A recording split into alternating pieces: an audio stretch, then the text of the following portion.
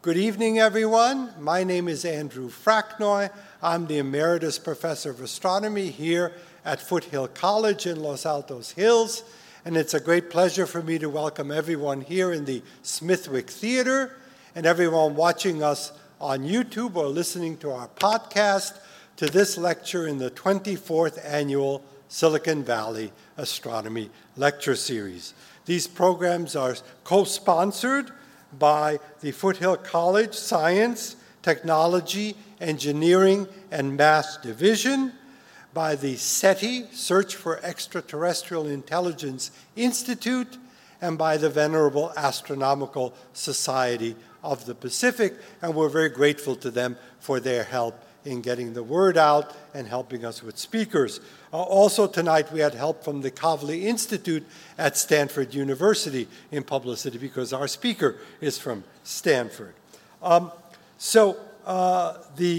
lecture series is available on YouTube and on all the different channels where podcasts are available. And if you're listening or viewing this for the first time, we hope you'll go back and look at our greatest hits over the last 24 years.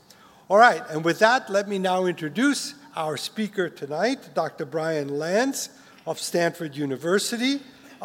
It's really exciting to have him here because in a way, we are at the beginning of a whole new dimension of astronomy. We're calling it multi-messenger astronomy, where we're seeing the universe not just the ways we've been seeing it for decades and centuries, but in a whole new way, pioneered by the group that Dr. Lantz is part of. This is gravitational-wave astronomy, and it's very similar to when silent movies switched over to sound, and there was a whole new dimension to appreciating movies. In the same way, our exploration of the universe has switched over to a multi-dimensional way of appreciating and exploring the universe. Our speaker, Dr. Brian Lantz, is a senior research scientist at Stanford University. He started working on the Laser Interferometer Gravitational-wave Observatory, or LIGO, in 1991 as an undergraduate in the laboratory at MIT of Nobel laureate Ray Weiss, and continued there at MIT to get his PhD, building high-power interferometers, which were the prototypes for what eventually went into LIGO. Dr. Lantz is now the scientific leader for the Advanced LIGO seismic isolation system, and you'll learn more about that in a minute. And he is designing new mirror suspensions to upgrade Advanced LIGO. And he wants you to know that he loves tinkering with these amazing machines. So it's my pleasure now to introduce Dr. Brian Lantz.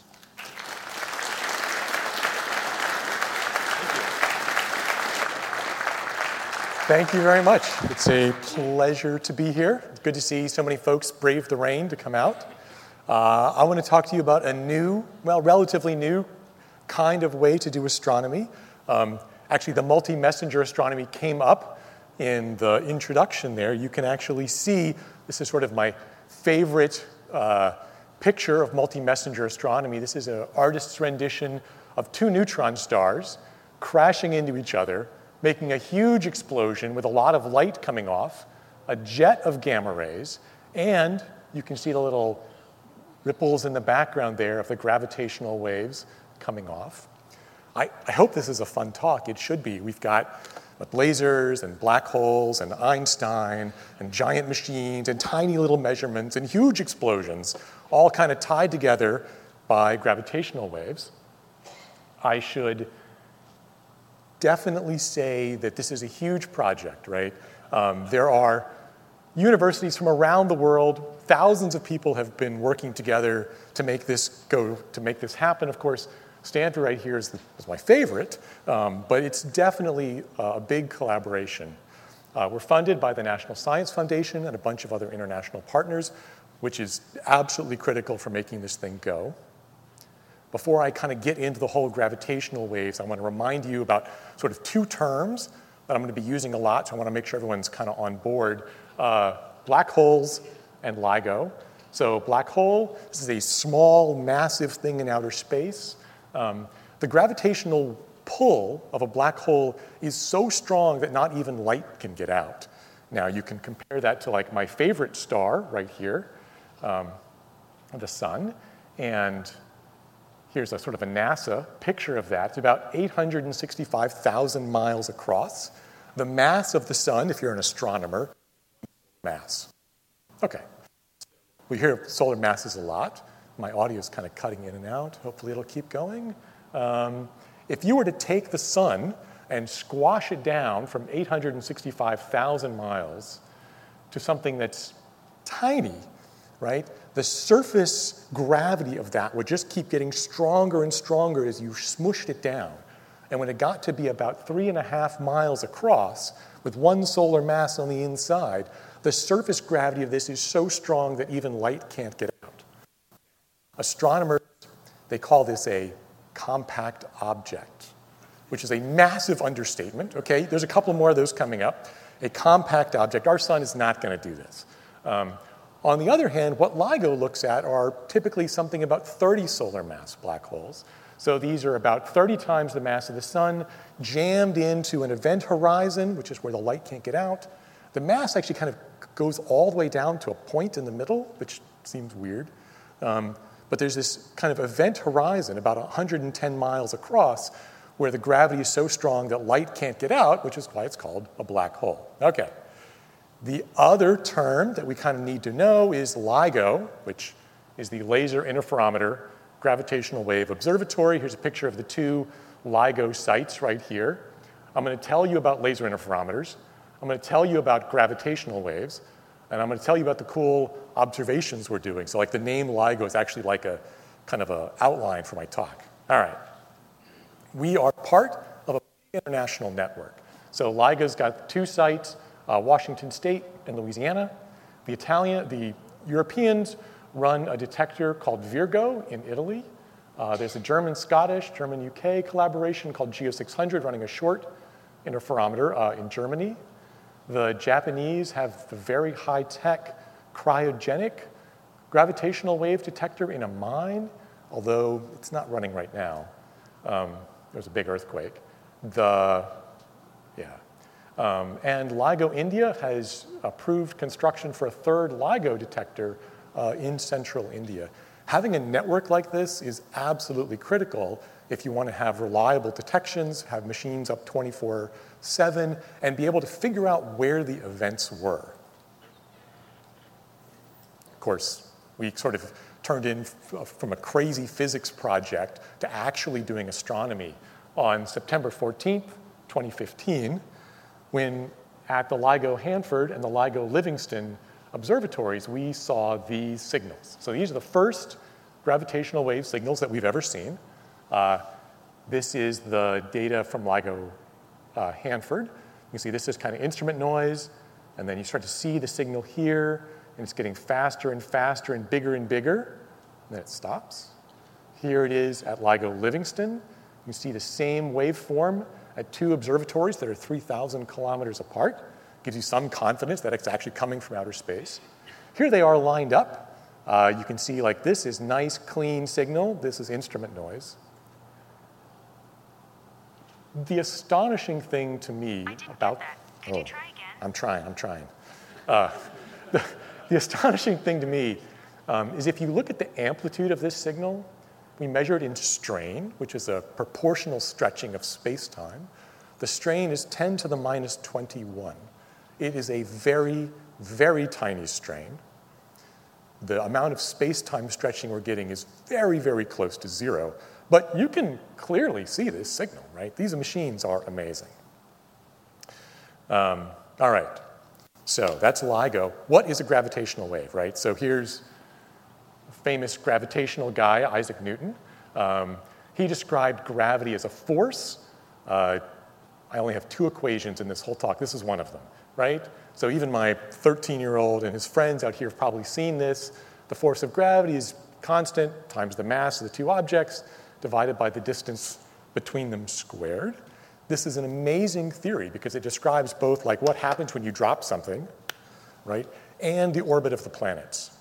And yet, like even Newton realized that there were some really big problems with this theory, right? I mean, this apple's got a big gravitational field, right? If I were to suddenly move the apple, accelerate it to some new place, right? If you believe this theory, right, that equation right there, just as it's written, what that tells you is that the force from gravity of this apple instantaneously changes across the entire universe, right?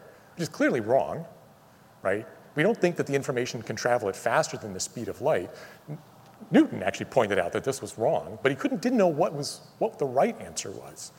So in 1916, Albert Einstein came along and said, actually, the universe is much more strange than that, right? It's not like you have a big empty stage and you have a few actors with their gravitational fields on it.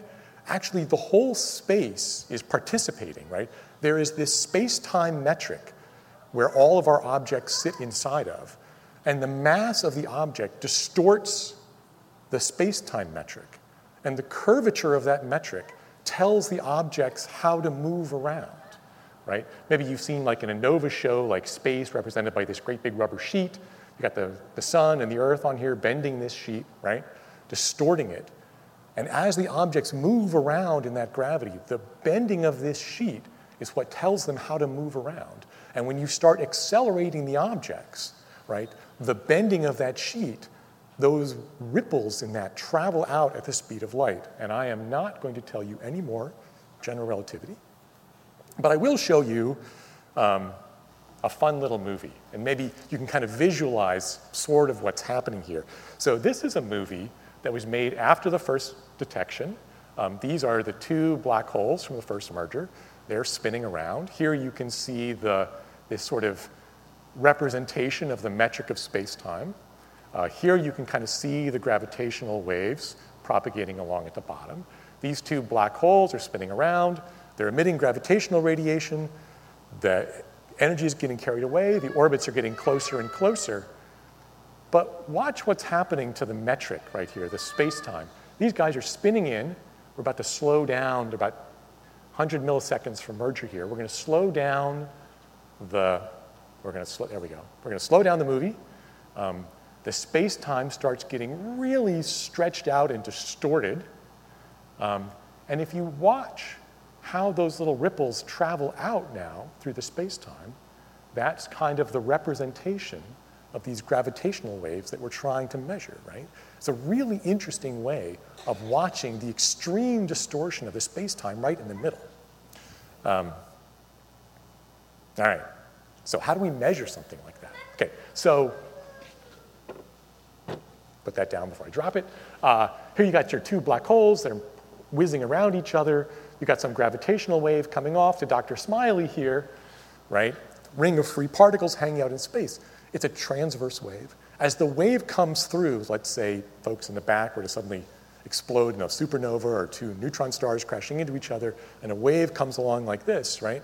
What you see is that the space would distort and stretch out in one direction and compress in the other. And then as the wave kind of comes past me, right, it'll oscillate back and forth in an ellipse like this as the wave kind of comes past, and then when the wave passes all the way back, things kind of go back to normal. And so if you had a way of measuring some objects that you put in space, like two mirrors out here in the middle, out here at the end, and a beam splitter in the middle, when the wave went past, you would see one arm get longer, the other arm get shorter, and then as the wave continues on past, they would change their direction, oscillate back and forth a couple of times, and finally come back. That's how LIGO works, right? There's a beam splitter here, these long arms, and we measure the distance with these with a big laser system. I'll show you a little bit more about that in the middle. This is kind of weird, though, because the mirrors, when the gravitational wave go by, the mirrors don't actually move, right? Those mirrors are perfectly happy sitting with no acceleration right where they are. Actually, it's the space between the mirrors which is stretching out. And if you think that's a perfectly normal, reasonable thing, raise your hand. No. It's weird, right? It's significantly weird. All right. And they're hard to measure, right? The gravitational waves are hard to measure because space-time does not like to be stretched, right? So the original strain that we measured is 10 to the minus 21. So the length change of these 4-kilometer arms was only about 4 × 10⁻18 meters. So an atom is about 10 to the minus 10 meters. A proton is about, 1.7 10⁻15 meters. The wobbling that we're looking for the length of these arms is something like 500 or 1,000 times smaller than the diameter of a proton. It's cool, right? It's a really, really tiny number. We're going to go from a really tiny number to a gigantic number in just a minute. So that's why it's taken so long to see, right? I mean, Einstein predicted these in 1916. Ray Weiss wrote a paper in 1973 kind of showing how you might be able to build a machine to measure them. And it wasn't until 2015, almost 100 years after Einstein predicted them, that we finally measured the first one. All right, so 3 things to make a machine like this work. You got really long arms, you have really quiet mirrors, and you have a very precise measure of the distance between the mirrors. I work on the instrument, so most people don't talk about this in LIGO, but I just can't help myself. All right, so strain is the delta length over the absolute length. So this delta length is the strain times the length. So the more length you have, the more length change you get, right? And if you're trying to measure a really small length change, you want a really long arm. Our arms are 4 kilometers. Our arms are 2.5 miles long, which is a big, big machine. We're the world's. We used to be the biggest, and then we're the second biggest. Now we're the third biggest, ultra-high vacuum system. Here's a picture of that arm getting built. It's a big steel tube inside a concrete enclosure. Here it is after it's all finished up. We're in Louisiana. It's really quite pretty. It's actually a lovely site to go visit, although don't go in the ponds. Sometimes alligators climb in there. So you got long arms. You get really quiet mirrors. So if you take a look, if you start to think about this little mirror right here in my schematic, this is what the LIGO vacuum system looks like. So this mirror is in its own vacuum chamber out at the end, connected to everybody else by these long pipes. And if you were to kind of do a cutaway of that, what you would see is a big seismic isolation system. That's what I work on, with a big mirror suspension hanging down. The motion of this mirror is about 10 to the minus 19 meters in a 1 hertz bandwidth at 10 hertz, which doesn't really mean anything to most of you. It's just a really tiny number. It's about 30 billion times less motion than you have of the ground. So there's a 7-stage isolation system trying to keep that mirror from moving. It's very successful. That mirror is one of those mirrors, there are 4 of them, right, at each site. Those are some of the quietest places on the planet. Although I don't know of any list that lists places like that. Anyway, here's a picture of the isolation system. It's got big springs. It's covered with sensors. It's got actuators. We use springs and masses to keep it still. We use feedback control and the sensors and actuators to keep it still. Kind of every trick you can think of we're using. Here's there we go, picture of the LIGO suspension. This thing's about a little over 6 feet long. It's a big piece of glass at the bottom. It's about a 90-pound piece of glass, 34 centimeters in diameter, 20 centimeters thick. It's hanging on a 4-stage suspension. It has the best optical coatings that money can buy. People at Stanford and other places are working on making them even better. It's a huge topic of research right now. And if we do it right, the motion of that optic at 10 hertz is set by the thermal drive. So just because it's warm, it's vibrating. And that dominates the motion of the optic. Now, why do we use a 4-stage suspension? I'm glad you asked. I actually brought a model of the LIGO suspension here to kind of demonstrate how this works. So here's a model of the LIGO optic. Very accurate, as you can see. It's hanging on a rubber band. And so if I move around my suspension point at low frequencies, of course, the optic just follows along. And if I move it at the resonant frequency, then the motion of the optic is much bigger than the motion of my hand here, which is why there are little sensors all around the LIGO optics. But if you move the suspension point fast, out at 10 hertz, which I can't quite do with my hand, what you see is that this mass spring isolates the optic. And so the optic moves a lot less than my hand does. You can do it horizontally too, maybe. Right? And of course, LIGO uses a 4-stage suspension because if 1 is good, right, 2 is even better. right? Let's see if I can get this whole thing still here, right? So now you can see I can move my hand really rather a lot.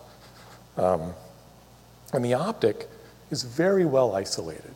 So this is basically the trick that LIGO, Virgo, Kagra, Geo, all people use this to keep their optics very quiet. All right, so here's the engineering prototype for the Advanced LIGO optic with Betsy Weaver, who's the lead installer for these and now the lead operations person up at LIGO Hanford. She's good for this picture because she's kind of short, so it makes the suspension look even bigger. And here it is with the real optics installed. They're really quite pretty. The other thing you do is you try and measure the distance between these optics very carefully. So you do a bunch of optical tricks.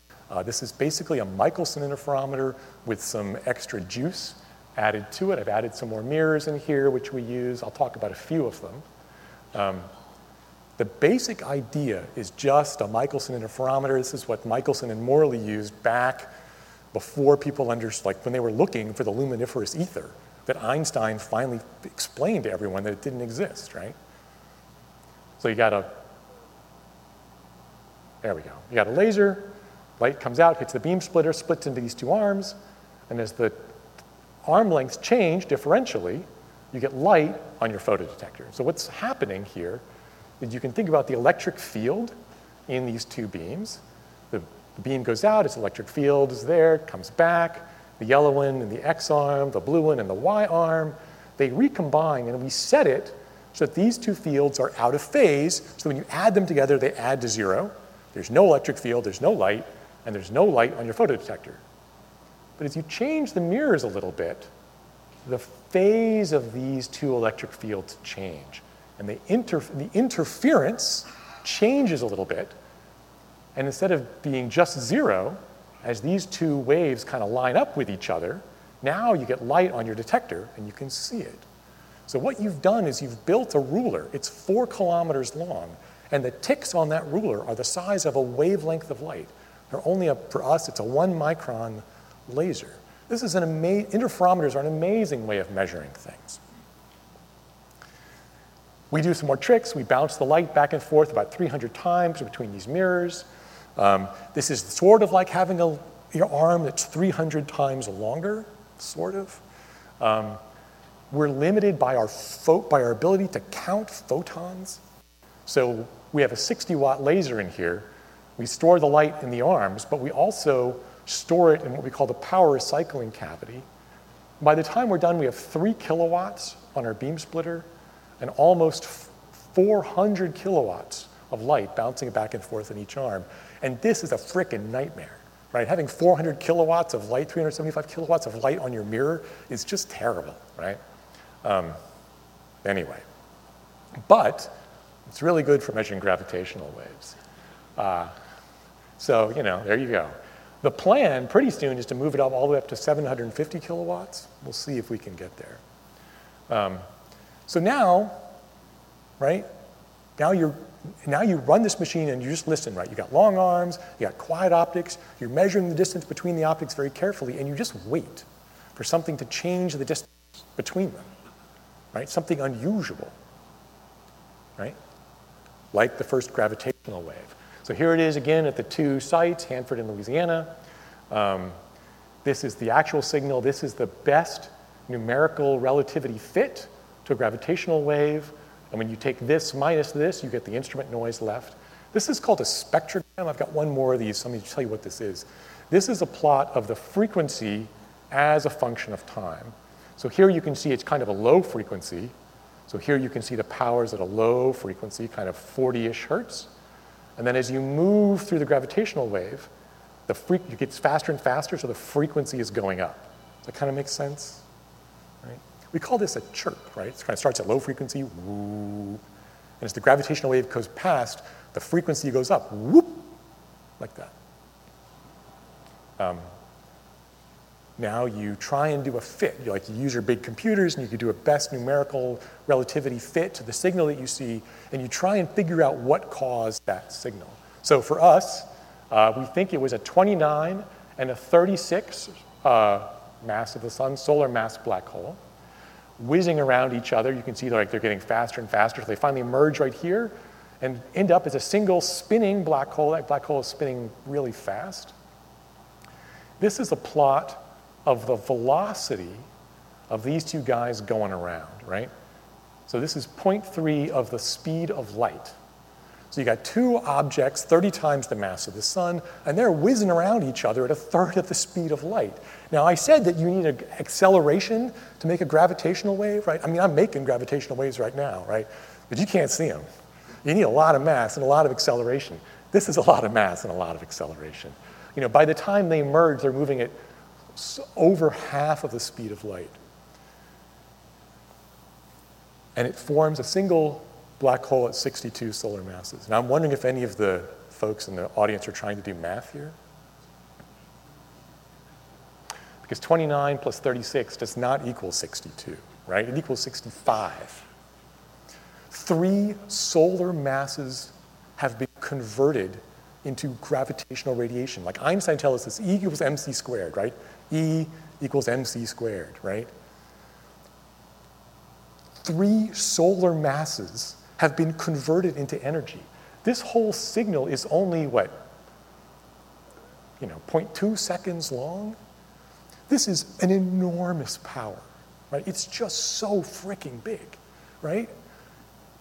In fact, if you think about how many watts are coming out of this, and you compare it to all of the light coming off of all of the stars in the visible universe, this is 50 times bigger, right? This is a huge, huge explosion, right?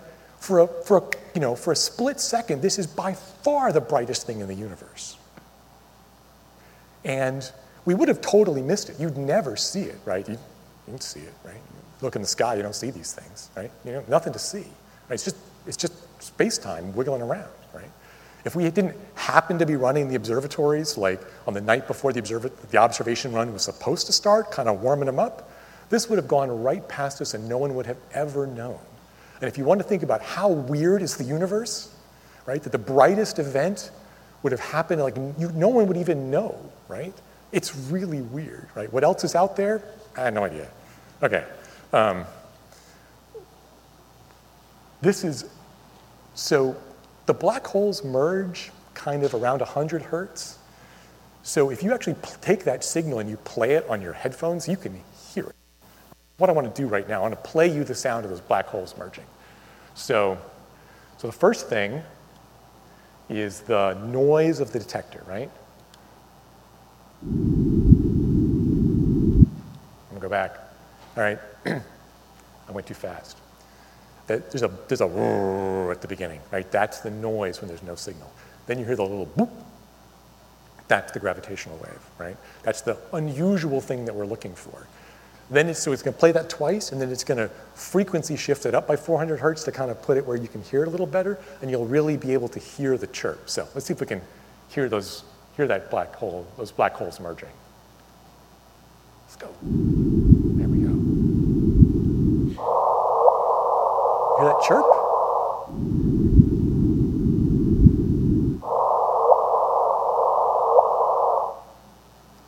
It sounds kind of corny, but actually when you're in the control room working on the interferometer, listening to the machine with your ears is actually a very effective way to do debugging of the noise, because your ears are really good at kind of picking stuff like that out. Anyway, so that's cool, but if you're looking for gravitational waves and you don't care about the rest of astronomy, you're like, that's fine, but all the rest of the astronomers are like, hey, I want some signals too. How about some multi-messenger astronomy? So the other kind of famous signal that we have is the merger of two neutron stars. Now, these are compact objects. These are burned out stars, about 1.4 times the mass of the sun, and they're made of kind of the same stuff that the nucleus of an atom is. So they're very strange, but they're actually stuff, right? Here's sort of an artist's rendition of one hanging out over San Francisco.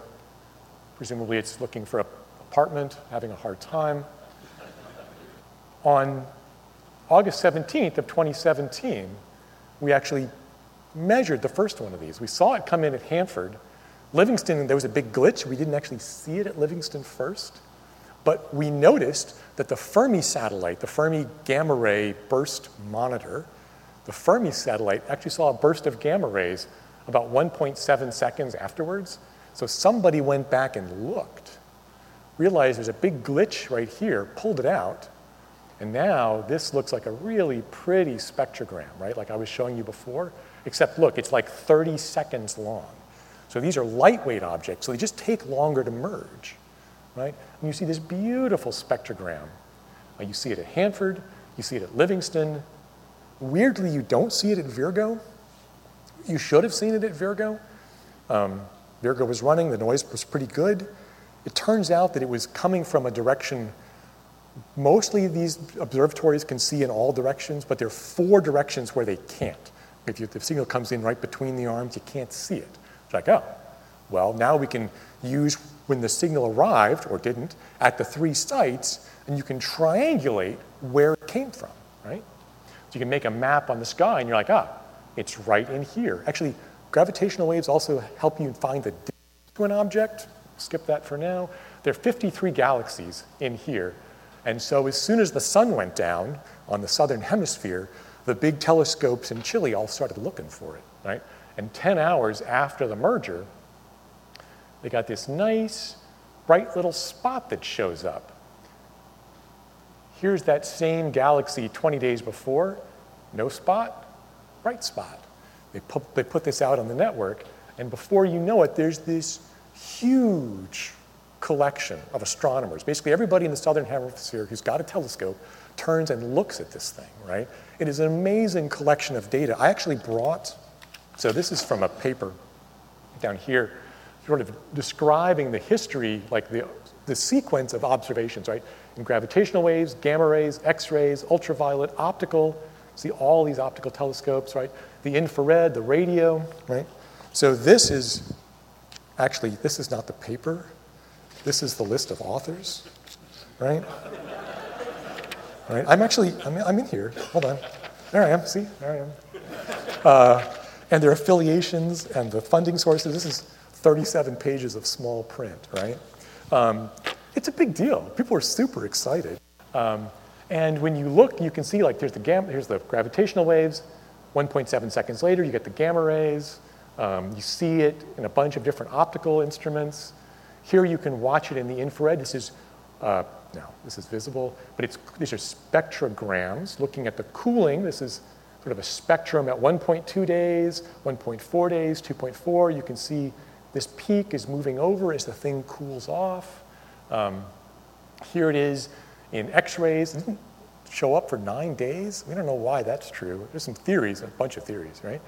Here it is in the radio. It's coming on in about 16 days. It's a huge, cool piece of astronomy. Anybody have any gold jewelry on? Yeah. The gold that we have on this Earth probably mostly comes from the kilonovas, the 2 neutron stars like this, crashing into each other sometime before our solar system formed. So there's some real impact for this kind of astronomy on, on your romance and your love life, right? Mine too.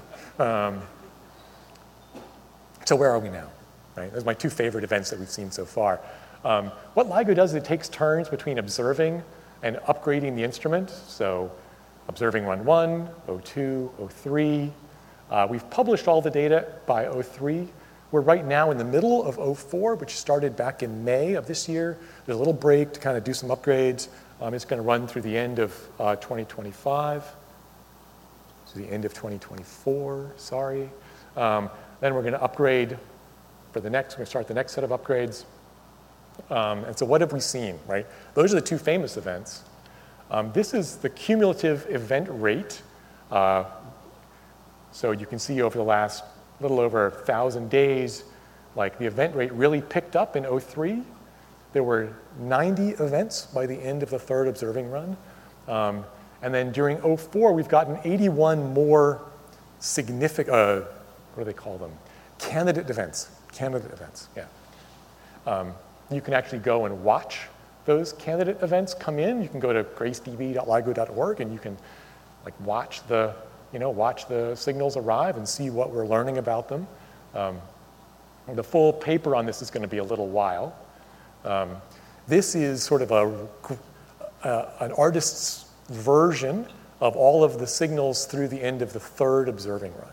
And what you see here, sort of arranged by what makes it look cool, all of the blue things on here are black hole mergers. So you start with 2 and you end up with 1. The red signals are black holes that we've seen other ways. Yeah.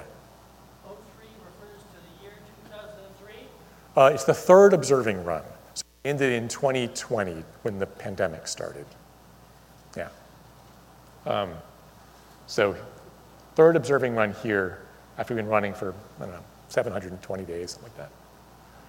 These little yellow dots are neutron stars that other people have measured, and the orange ones are things that LIGO has measured. And so you can look at this plot and you're like, wow, we've seen a much bigger range of black holes than anyone's ever seen before, and a lot more. Some of these things are like this weird kind of, is it orange or is it blue? Is it a neutron star or a black hole? There's this funny gap in here where we haven't really seen almost any events before now. LIGO and Virgo and Cogger have seen several in here. It's a little bit of a mystery what those are. Trying to get some more data. It's cool that there's actually something there. That's new. Let me tell you about one of these big fat ones. So GW 190521, so 2019, May 21st. There's an event which is about 150 solar masses total. Here you can see it at the 3 sites, nice, clean signal. It doesn't look like the previous one, though. You're like, that's cool. It looks like this mass is about 85 times the mass of the sun. This one's about 66 times the mass of the sun. You're like, that's cool. It's a big black hole, right? That's neat. So I'm reading through the paper trying to get ready for this talk, and they're like, well, this is interesting because this seems to be in the pair instability mass gap. And you're like, pair instability? What is a pair instability? Well, it turns out when you make a black hole, what you do is you take a big star, right? Burns hydrogen, burns helium, there's fusion, it kind of burns up to oxygen. The oxygen kind of sits in the middle, burns along, and it's a big bright star. If you get more than about 30 solar masses of oxygen in the middle of a big fat star, instead of just doing the normal fusion thing that you see like in our star, right, you start to generate, according to the nuclear physicists, antimatter, just a little bit. You start to generate anti-electrons, positrons, right? And so the pair here is a positron and an electron, matter and antimatter pair, and when those two things touch, right, they disintegrate into energy, right? And suddenly the middle of your star, if it's more than about 65 solar masses, instead of eventually cooling off and forming a black hole, you get a lot of antimatter production. It suddenly gets extremely hot and it just blows the whole thing up as a supernova. This is what astronomers call an instability. Yeah. So you shouldn't be able to make something that's 85 solar masses, and you're like, well, okay.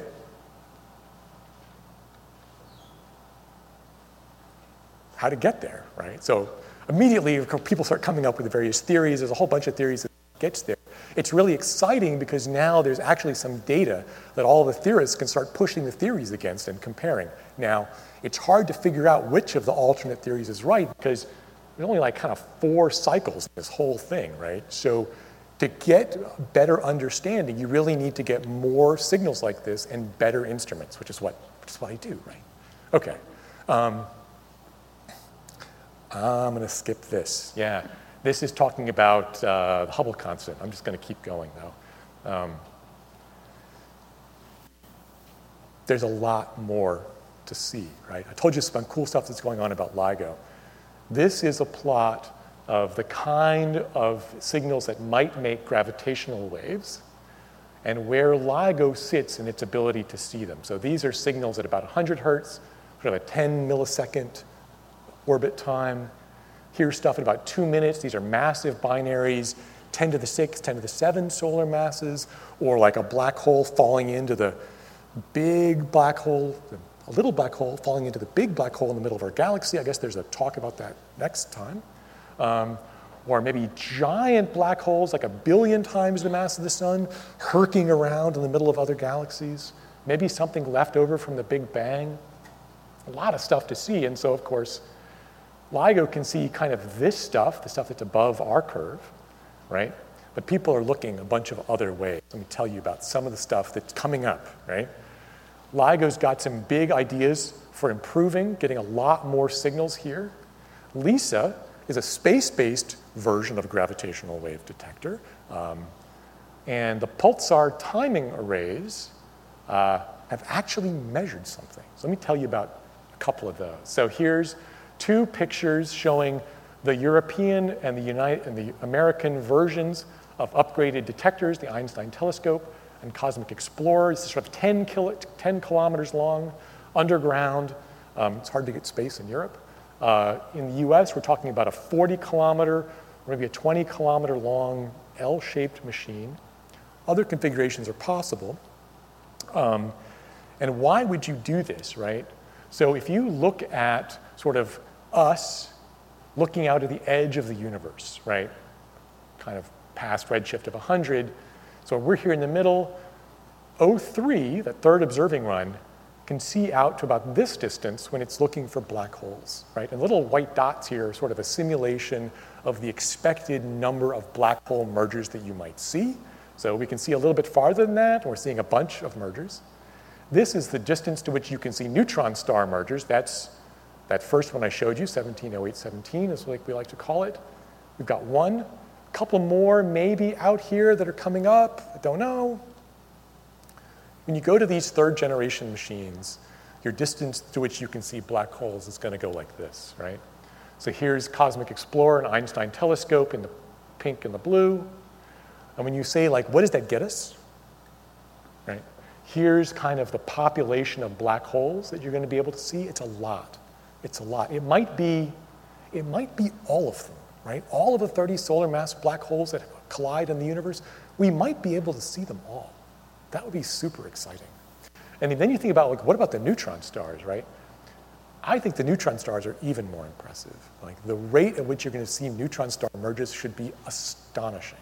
So if your congressman asks if you think that she should fund next generation gravitational wave detectors, you should say yes. All right. LISA. LISA is a thing like LIGO, but it's in outer space. And if you think 40 kilometers is long, you'll be amazed to hear that the arms of LISA are almost 2.5 million kilometers long. It's 3 satellites orbiting around the sun, kind of behind the Earth. The European Space Agency just gave this the official approval just like 2 weeks ago. It's super exciting. The launch date is set for 2035. 2 cool facts. You should be able to watch black holes that are 1,000 solar masses merging with each other. You should be able to watch things like our sun. When it burns down, it's going to be a white dwarf. There should be so many white dwarf binary systems in our galaxy that it's going to be hard to tell them all apart. Like the little weak ones that just kind of merge into each other. There's so many signals for LISA to see. And if you think that 2.5 million kilometers is a long way, I do, right? Let me tell you about the pulsar timing people, right? So what we're doing right now with these guys, I have nothing to do with nanograph, right? I just think this is cool. There are these stars called pulsars, and they make very regular ticks, tick, tick, tick, tick, tick, and you can watch them with big radio telescopes. This is the VLA. If the distance between us and that pulsar were to suddenly stretch out, right, the pulsar up here, goes doot, doot, doot, doot, doot, like those ticks would get farther apart for a little bit as the Doppler shifts away from us, right? And if it starts Doppler shifting back toward us, it goes tick, tick, tick, tick, tick, tick, tick, tick, tick, tick, tick, tick, tick, tick, tick. Tick, tick, tick, tick, tick, tick, tick, tick, tick, tick, tick, tick, tick, tick, tick, like this. And you could watch the modulation of those pulses as the distance from us to that pulsar changes, right? Here's the Earth. Here we are looking at those pulsars. Nanograv, which is a US facility, been watching 68 of these pulsars for the last 15 years, right? So if you got two pulsars, there's a gravitational wave coming in from the back of the room, and they both start moving away from this, they'll be kind of moving together. That modulation will be moving together, right? As they get like that, right? But if you watch a pulsar over here, what you'll see is as this one moves away, this one will move in as a gravitational wave goes past, right? And so you should see this differential modulation of the pulses, and that's just what Nanograv announced on June of 2023, last summer, right? So here they're looking, this is a complicated plot, but here you can see for pulsars that are in the same direction, there's one kind of modulation on those signals, and when they're 90 degrees apart, like the modulation goes the other way. Like these guys are seeing gravitational waves. They're like the ones for LIGO, except the period is like a year, right? Like one period of this wave is like a whole observing run for LIGO. And these are from like solar, like black holes that weigh like 1 billion times the mass of the sun. These are big churning things in the center of galaxies. There are a bunch of people with pulsar timing arrays, Parkes in Australia, the European one, the Indian one, the Chinese one, Meerkat in South Africa. These guys are all collaborating in the International Pulsar Timing Array. They say they're going to have another data release in a year or two. I think that's going to be super, super exciting. We will see. And with that, I'm going to stop. I think it's a very exciting time to be doing this new kind of astronomy. We are very fortunate to be able to see lots of signals. We're very fortunate to have lots of good ideas about how to see more signals. And there's a lot of interesting ideas. Like I think this field is just getting started. If you come back and, well, these guys come back in 10 years, like there's going to be a whole bunch of new stuff that really surprises people. And so I feel very thankful that I'm kind of working on it right now. I'm also very thankful that you guys have come out to hear me talk about it on such a terrible night. And very thankful for all of you and your public support of science and the cool stuff that we're doing. And I'm really glad to be able to share it with you. So with that, I'm going to stop and let people ask questions.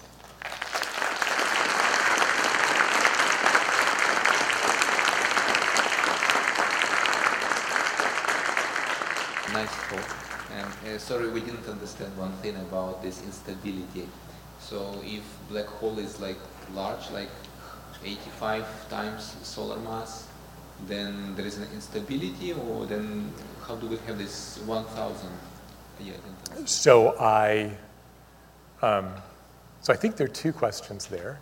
The first is about the instability, and the second is about how do you get 1,000 solar mass black hole. So the first one, so the 85 solar mass black hole itself isn't stable. It's the thing before that. So to form a black hole, you start with a bunch of matter, and then it eventually gets to be so much that it collapses on itself under the force of gravity. And the result is a black hole, but the thing that you start with is just like the center of a burning sun. The theory, which, you got to wonder, right? The theory is that when the thing that you start with gets to be more than about 65 solar masses, it can't collapse, because the first thing it does is it explodes, right? So if you have 30 solar masses of, oxygen in the middle of a burning star, it can cool off and collapse into a black hole. If you have 65, it can't, right? Because the whole thing becomes unstable. And so, let me back up a couple of slides because there's something else to say here.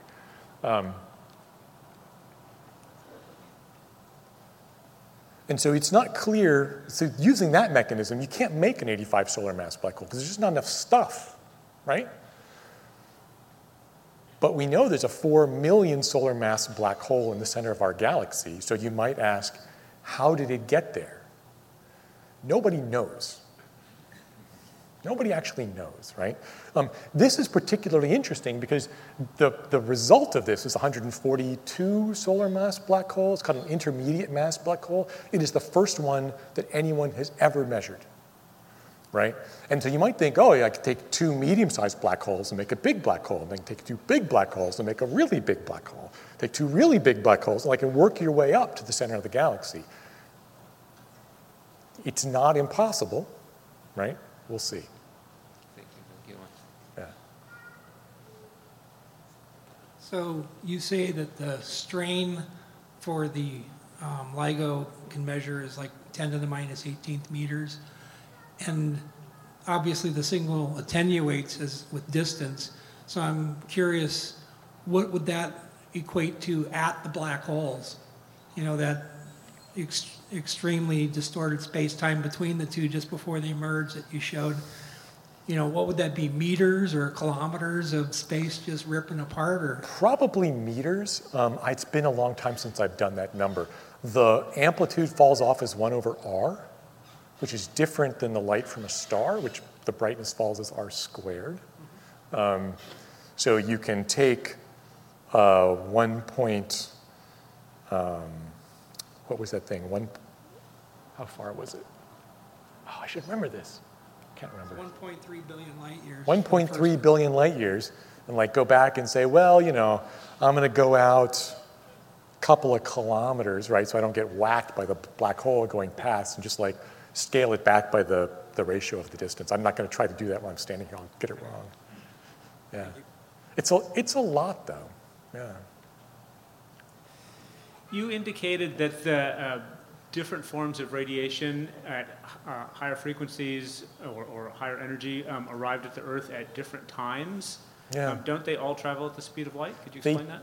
Well, mostly they arrive. Well, so here's the timeline, right?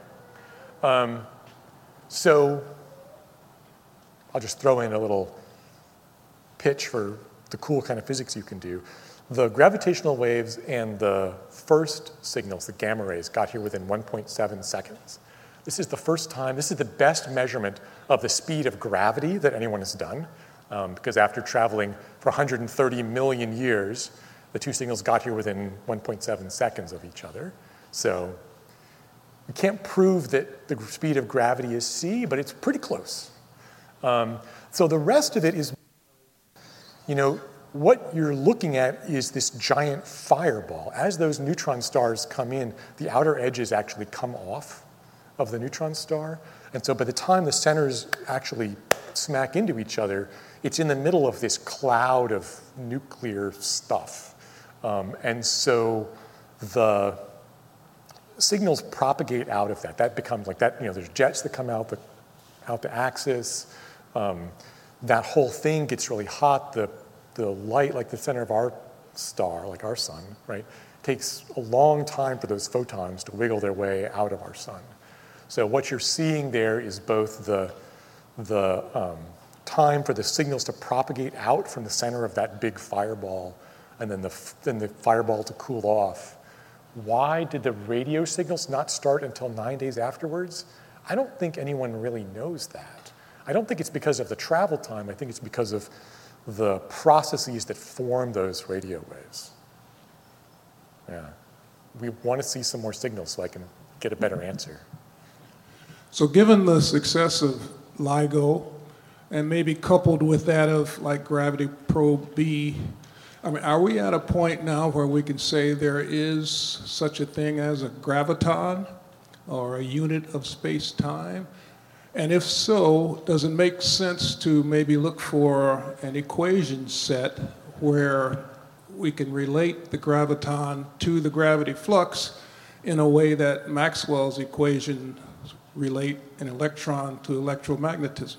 So I am not enough of a theorist to give you a good answer to that, but I'll tell you a couple of things. It's nice to see a Gravity Probe B guy here. Like the way that our mirrors are attached to each other is the same bonding process that was developed for GPB. My lab was actually in the same space where the spheres were polished, so thanks. The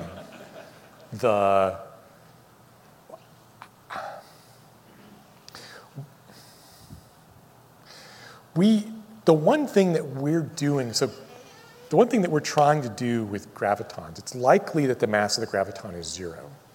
If it's not 0, then it travels slightly slower than the speed of light, and there's maybe some dispersion on it. There's recently a paper looking at the general relativity impacts of what we're seeing, trying to look at all of the various things that we see. They've actually set a new limit, an upper limit on the mass of the graviton, which I actually heard this yesterday in a lab meeting because they changed it because they did the statistics wrong, and it went from like 1.2 up to 3 10 to the minus 23 EV is the mass of the graviton, right? The person, Beverly, was like, it's still 0, but yeah. So I actually told her, I'm like, I'm so glad you said that because like it might come up tomorrow. And thanks. So I don't think so. We'll see. But people are asking really significant questions about general relativity because this is one of the best ways where you can test them, right? Because the fields get really strong, the signals are very interesting, and you can't do tests like this of general relativity here on the Earth. You need to do it somewhere else. We know that there's some problems with the theory of general relativity, right? We know it, it just doesn't make sense to have a singularity at the center of a black hole. But what is the right theory? Like, we don't know. So it's, we'll see. Thank you.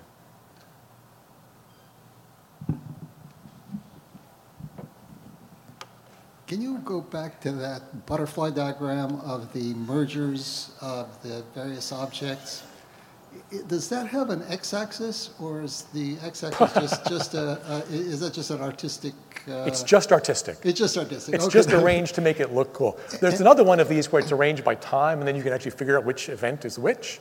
No, it's just to make it look cool. And what's with the yellow? What are the yellow objects merging with? What are the red objects? The red objects are low-mass X-ray binaries. They're not. So what those are, you can see those electromagnetically, and that's where you have some kind of a black hole next to some kind of a normal star, and the black hole is eating its companion.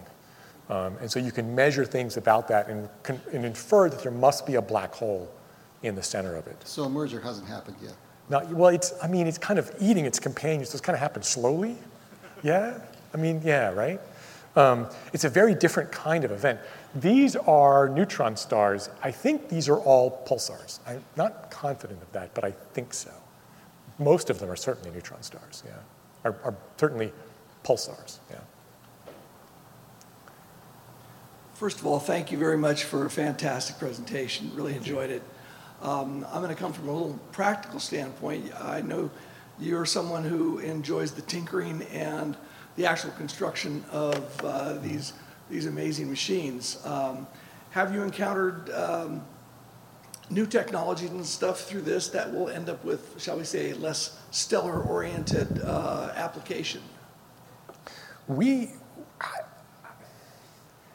Yes, clearly we definitely have. The laser that LIGO uses, one of the main drivers for that laser development was LIGO applications. That's the NPRO, which if people around here are familiar with lasers, actually Bob Beyer, my boss, invented that. And those are now ubiquitous, both in industry and in science. The coating technologies that we're developing for the mirrors are seeing a lot of application in precision metrology, timekeeping things. The other thing that there's a bunch of technologies like that. The other thing that we do is we have graduate students who come and work on LIGO to do some cool project, and then they get trained in doing precision instrumentation or precision data analysis, and then they go off. I had a grad student who went and founded a wind power company across the bay. So I think both the technology and the people that we're training are great outputs from this kind of science. Thank you. I have an instrumentation question. I sort of remember that first when the observatory, the LIGO, came online, it didn't detect anything for a while. That's true. And then you changed something, made an upgrade, and then all of a sudden you got something. Can you tell us what upgrade you made, or what was the breakthrough that allowed you to finally get signals? Yeah, so we ran initial LIGO for a number of years. And never saw anything. We upgraded to Advanced LIGO, and Advanced LIGO had a couple of important changes. The seismic isolation and the suspensions got much better. The laser power went up. Instead of hanging a mirror like this big from a steel wire, Now we have a 4-stage suspension hanging on glass fibers. For example, so there's more power, so you can do a better job of doing the photon statistics. The seismic and suspension, the isolation system is much better. Actually, the noise performance of advanced LIGO isn't that much better than initial LIGO. It's just that if you can cut your noise in two, you can see twice as far out into space, and now you can see 8 times the volume. And so your event rate starts to go up really rapidly once you get far enough out that you can see something. So I think those two major changes and a lot of little things are really what kind of set us over the edge. Thanks. Yeah. So I have an observation and an unrelated question. It looks to me like it's easy to make 85 solar mass black holes because you found a bunch of them already. Well, no, see, that's a really good point, right? So these merger results, there's a bunch of stuff at 85 solar masses. And that's certainly one of the ways that you can do it. But here's the thing. I'm going to let you ask your question in just a second. So these are results of a merger. They are spinning really, really fast. So if you can get more of the ring of the in spiral of the merger signal, you can actually measure the spins, but you need more than a couple of cycles, right? So one of the things that we hope to see with better instruments is to push down the frequency range which we can see stuff, so we can watch those things spin in, and then we can tell you, there's a black hole, it's spinning like crazy, right? And it's somehow paired up with another one, which is also spinning like crazy in another direction. So somehow these two guys got together later in life, right? Right? Okay, so well spotted, thank you. You're a mirror guy. I'll ask a mirror question. You're measuring the 1,000th of a proton using something made of atoms. Yeah. How in the heck do you know where the edge of a mirror is? Averaging. It's all averaging. It's averaging, yeah. Well, so the proton, so there are two things. I mean, one is that you're averaging, right? The spots, the LIGO beam spots are kind of this big, 6 centimeter radius, 6 centimeter diameter, about this big. And so you're averaging over a lot of surface. The other thing is that, and you're also averaging over some depth, right? Because the light goes in a couple of layers for the kind of mirrors that we're using. So it ends up going a couple of microns in. So you're actually measuring a bunch of stuff. The other thing is that we're not measuring the arm length exactly, right? What we're measuring is fluctuations in the arm length. And this is really important for measurements like that, because, there are a bunch of atoms in there, but they're not going anywhere, right? They're kind of wiggling around because they're warm, but basically they're all fixed in place. So you can do, because you're just looking for these little vibrations in the arms, it allows you to make much more precise measurements. All right, we'll have 3 more questions. Okay. Thank you for the talk. I'm wondering, how do you measure or calculate the mass of the black holes from the gravitational waves? This is a good question. I like this question. Because what you do, so unlike most kinds of measurements of stuff in outer space, the gravitational wave signal gives you a lot of information about the source. So you got these two objects, they're going around each other. Because they're accelerating, they are emitting gravitational radiation. And as they emit gravitational radiation, the orbit shrinks and it changes. So the rate, you can see this starts at a low frequency and then it gets faster and faster and faster. The rate at which it changes tells you the mass of the objects. What's even cooler is that once you know the mass of the objects, you can then say, well, I know how big the gravitational wave was when it was emitted. I know how big it is when it gets to me. So you can actually use it to find the distance to the objects. There's an uncertainty because you don't quite know if it's like going around like this, or like if it's face on to your edge on, like it's like a record, and you don't know which quite way it's pointed. But the shape of this waveform gives you a lot of information. And then what we do is you just model a bunch of parameter sets with your supercomputers, right? And you see which parameter set fits the data the best, and that's the one that you pick for the parameter estimation. There's a whole team of folks in LIGO and Virgo who do parameter estimation. Yeah. A very related question, I think, is what is the information contained in the frequency of the waves between like a 1-year frequency and the ones that LIGO found? What information is in there? Right. So this is just like the last 200 milliseconds of lifespan of this binary system. When you look down at lower frequencies, it's either because the black holes are much farther apart and they're just kind of cruising around, or they're much bigger. And you can look at them for different masses. The different masses, typically the bigger masses that you'll see, the lower frequency stuff that you can see with a gravitational wave detector probably has bigger masses because that gives you a big enough signal to measure. So that tells you about stuff that's on its way to forming the big black hole in the middle of our galaxy, or it tells you like that, for these billion solar masses that the pulsar timing array, like that's probably 2 galaxies that went past each other, and the black holes in the middle kind of captured each other and started merging or something like that. So that's one thing, right? Because different kinds of black holes are doing different things in the universe. The other thing is that, let's say you have 2 30 solar mass black holes and they're going around each other.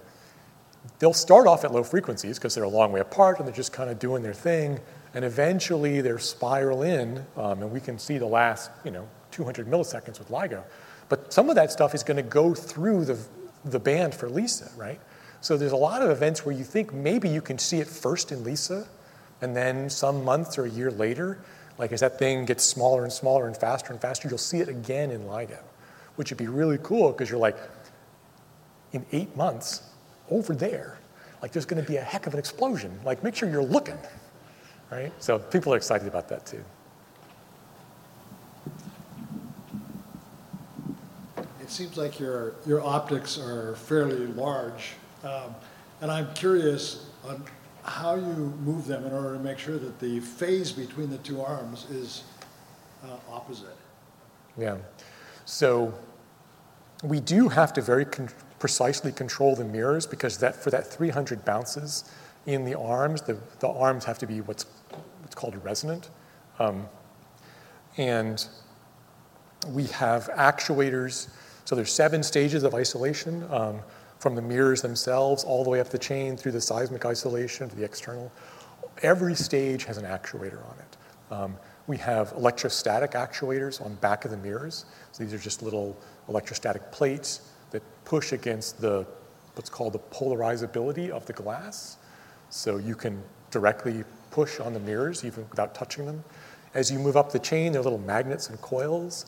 And then as you get in the seismic isolation system, there are big magnets and coils. And on the outside, we have laminar flow hydraulics. Because as the tides go past, the arms stretch out by like 120 microns with the tides. So you have to be able to track that stuff. So there's actuators through the whole thing. It's an interesting design problem. That's awesome. Thanks. All right. Let's thank Dr. Lantz again.